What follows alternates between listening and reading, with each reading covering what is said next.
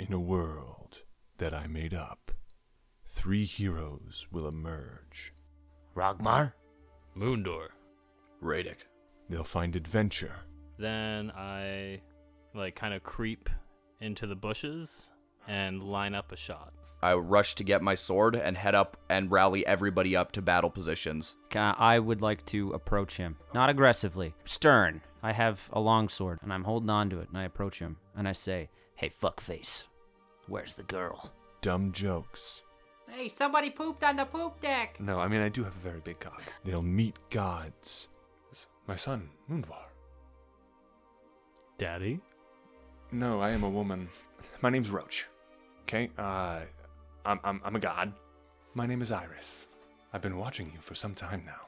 Pretty name for an ugly face. Wow, that's rude. And eventually become gods themselves. And she reaches out, and her hand kind of hovers above your head for a second.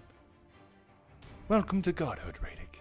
But being a god isn't what they expected. Oh, it's so foggy. I don't know. I'm having a hard time gathering my thoughts. Do I have thoughts? So Sindari kind of approaches you and says, "The world is falling out of balance.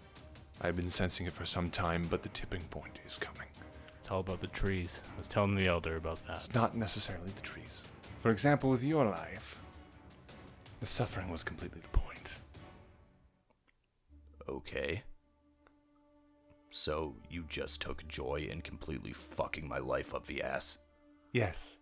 And then my players will ruin the epic tone I'm trying to create. Haha! Take that, you globally goop. That's what they call Mac's girlfriend.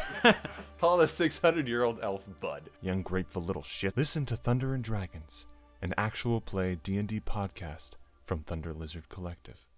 Coming soon.